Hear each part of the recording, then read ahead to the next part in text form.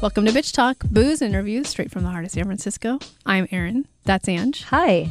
That's Shar. Hello. You can find us at bitchtalkpodcast.com where you can sign up for our monthly e-news.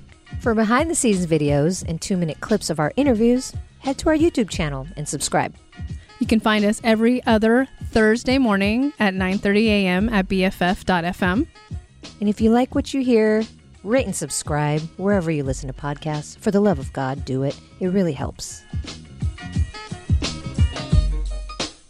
All right, here we are at Virtual Sundance 2022. My name is John Wildman. I'm the editor-in-chief for FilmsGoneWild.com, joined by the Bitch Talk podcast twosome of Erin Lim and Angela Tabora.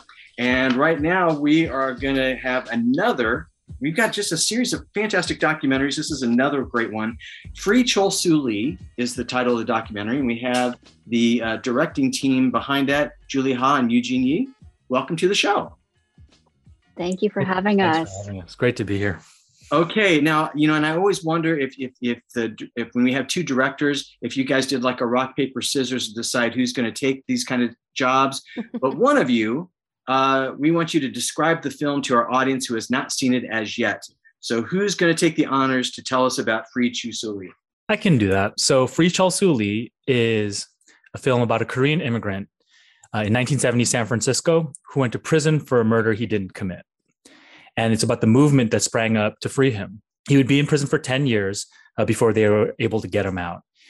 But he would struggle once he came out, not just because he'd been in prison for 10 years and because of the institutionalization of that experience, but because of the expectations of the community as well, and how much he'd become a symbol for the entire Asian American community. And so our film explores that relationship between the man and the movement he inspired, and also explores the question of just what happens to the man after the movement is done. Ange and I live in San Francisco, and it was great to see all that archival footage.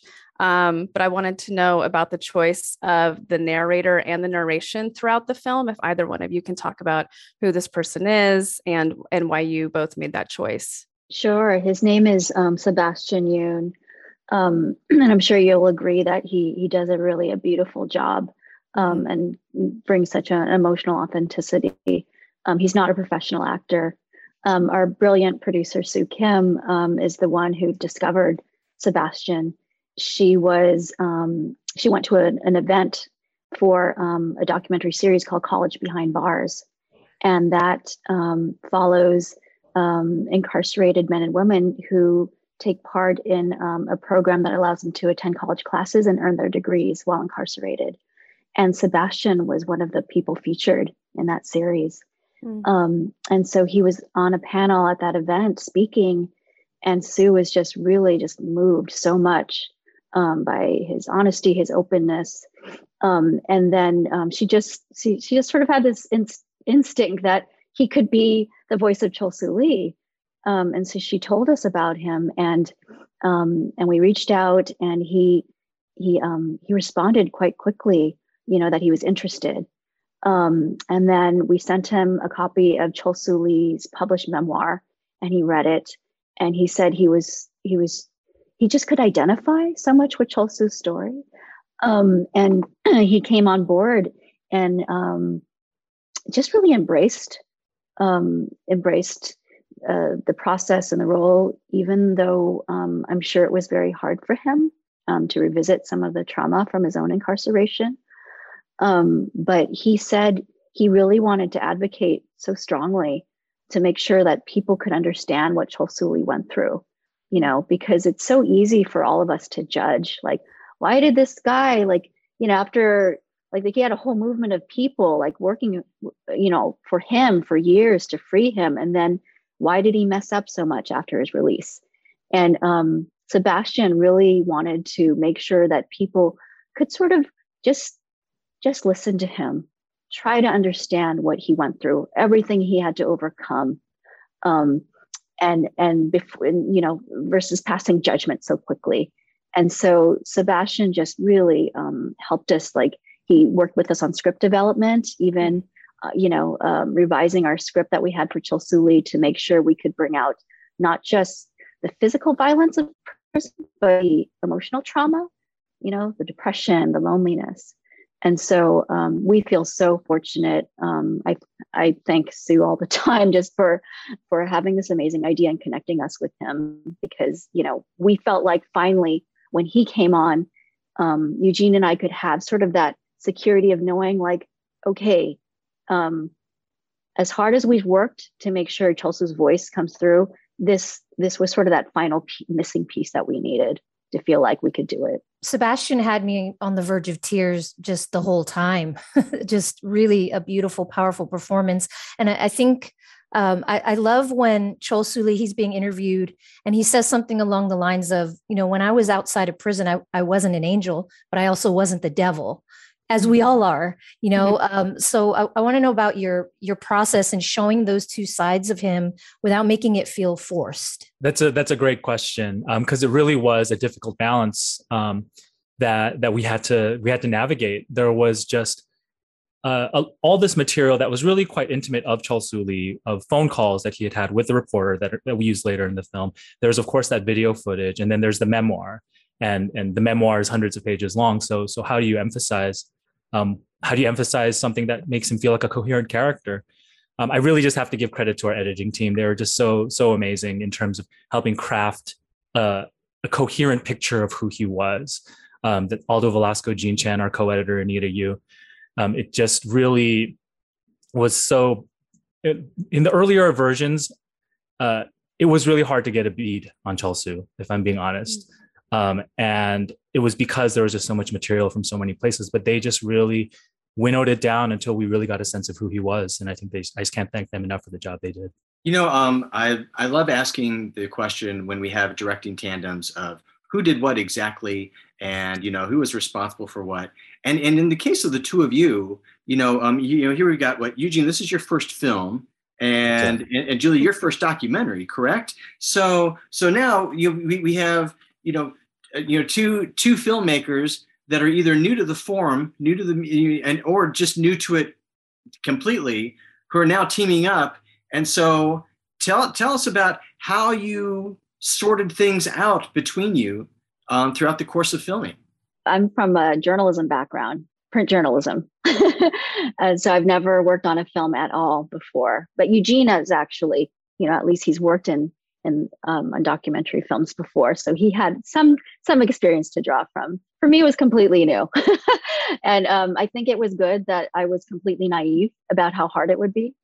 Because otherwise maybe I would have said, no, I better not do this. Yes. Yes. It took us 6 years, as you probably heard. It took us 6 years to make this film. But I just, really, I know we worked our hearts out. I think in terms of at least being able to, rely on the things that were familiar to me were story research, reporting, and things like that. But as Eugene was saying, it's I like to talk about also the fact that this was not a solo or a duo. This was actually a chorus of people, just like the movement. You can't just cite one person or two people. It was the whole movement that made it successful.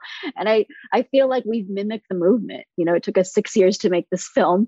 And it was because so many people came in and the story moved them so much that they were willing to put their all into it, that they, put their passion and their creativity.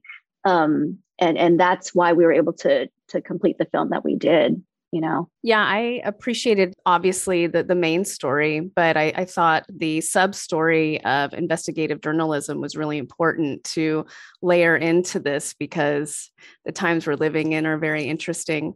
And now knowing, Julie, you work in news, just wanting to know, was that something that was in the story ahead of time, or was it something that kind of sprinkled itself while you were working on the doc for 6 years? We always knew that the journalist K.W. Lee, who does that investigative journalism, would be a key character in the film. I don't know if you know, but he's actually a very influential figure for Eugene and me. He's my mentor of 30 years. He's the person who inspired me to become a journalist in the first place. I met him when I was 18 years old. Wow. He's quite the force of nature. If you ever meet him in person, he's 93 now.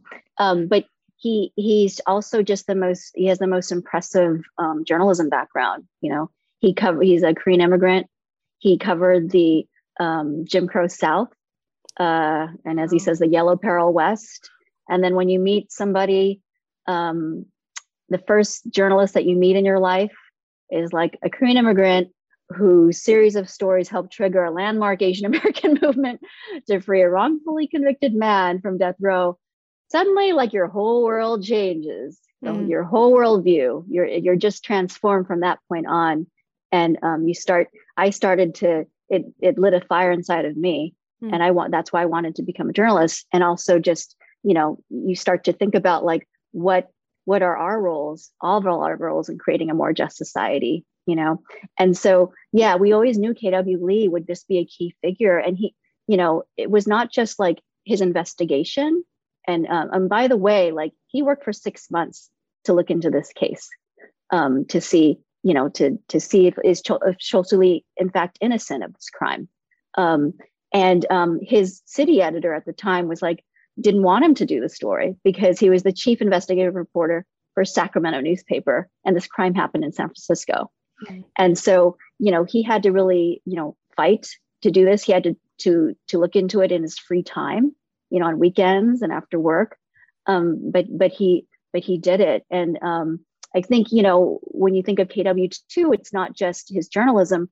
Chol Soo actually like aroused something inside himself. He says he sort of like brought out his latent Korean identity, because KW had just worked in mainstream newspapers all his life, you know, and there weren't that many Koreans that he would come into contact with, other Korean immigrants. So he felt an immediate bond with Chol Soo. And so they had a very intimate relationship beyond just reporter and subject. He became sort of almost like a father figure. So we just knew that relationship had to be, you know, it's just something that foregrounded the film. Yeah. Can you tell me everything about American civil rights attorney Tony Serra? Because he is just such a character. And I feel like not only for Chol Soo's case, but also for this film, he just brings a pop of energy that kind of ignites something. Did you ever see that film, True Believer? That's what I was going to ask. No.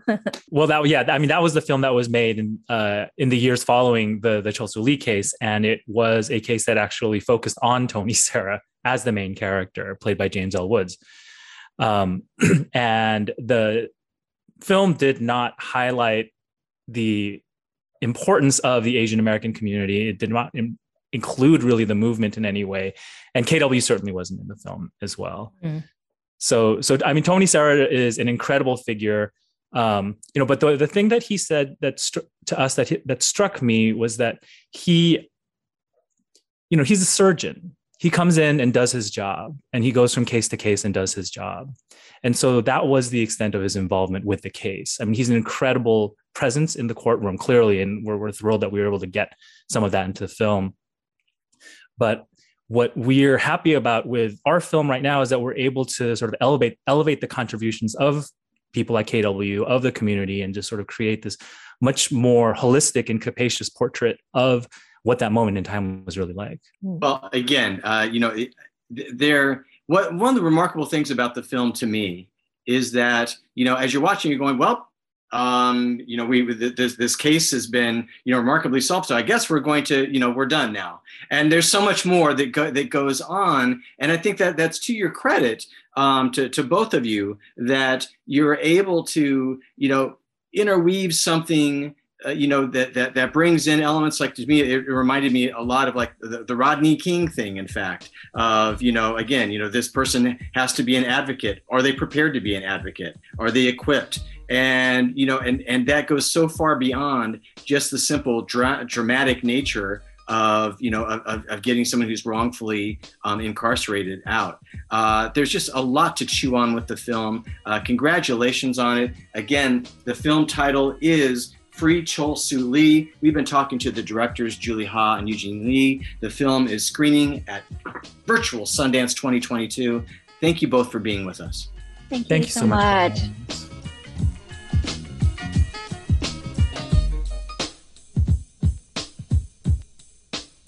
If you like what you hear, rate and subscribe wherever you listen to podcasts. For more information about us, you can head to bitchtalkpodcast.com. This podcast is created, hosted, and executive produced by Aaron Lim. My co-host is Angela Tabora, aka Captain Party. The show's edited by producer Shar. We're powered by GoTo Productions.